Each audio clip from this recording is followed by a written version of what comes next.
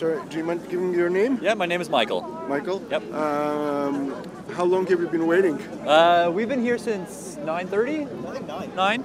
Okay, so it's moving. Well, I mean, they didn't even open till 10. Okay. So, Why? why? Why not, man? It's an historic day. Why is it historic? Because a series of unjust laws are now gone. I'm going to be able to say that I was a part of this, that I was here, that I took part on the day that Prohibition fell. Are you like a habitual user? I'm a reasonably regular user, yeah. Okay. Do you plan to change your habits? No, this is probably not going to impact my life a whole lot. I think it's going to be good for the country, but personally, I'm not going to see much difference.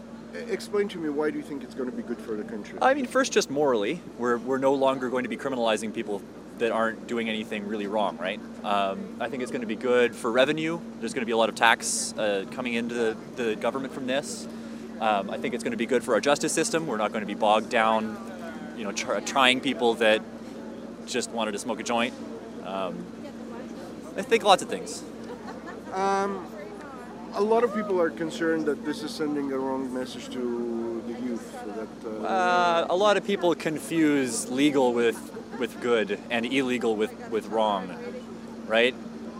Just legalizing something is not an endorsement. It's just admitting that people are adults and able to make their own decisions.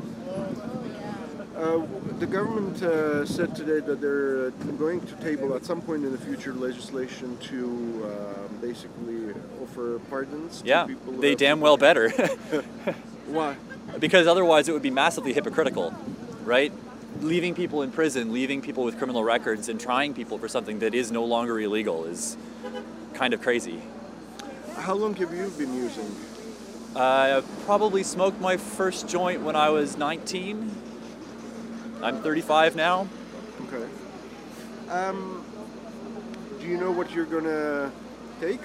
Here? Yeah. I'd like to buy a pre-rolled joint if they've got any left by the time I get up there. Okay. Just to say I did keep my receipt, take a picture.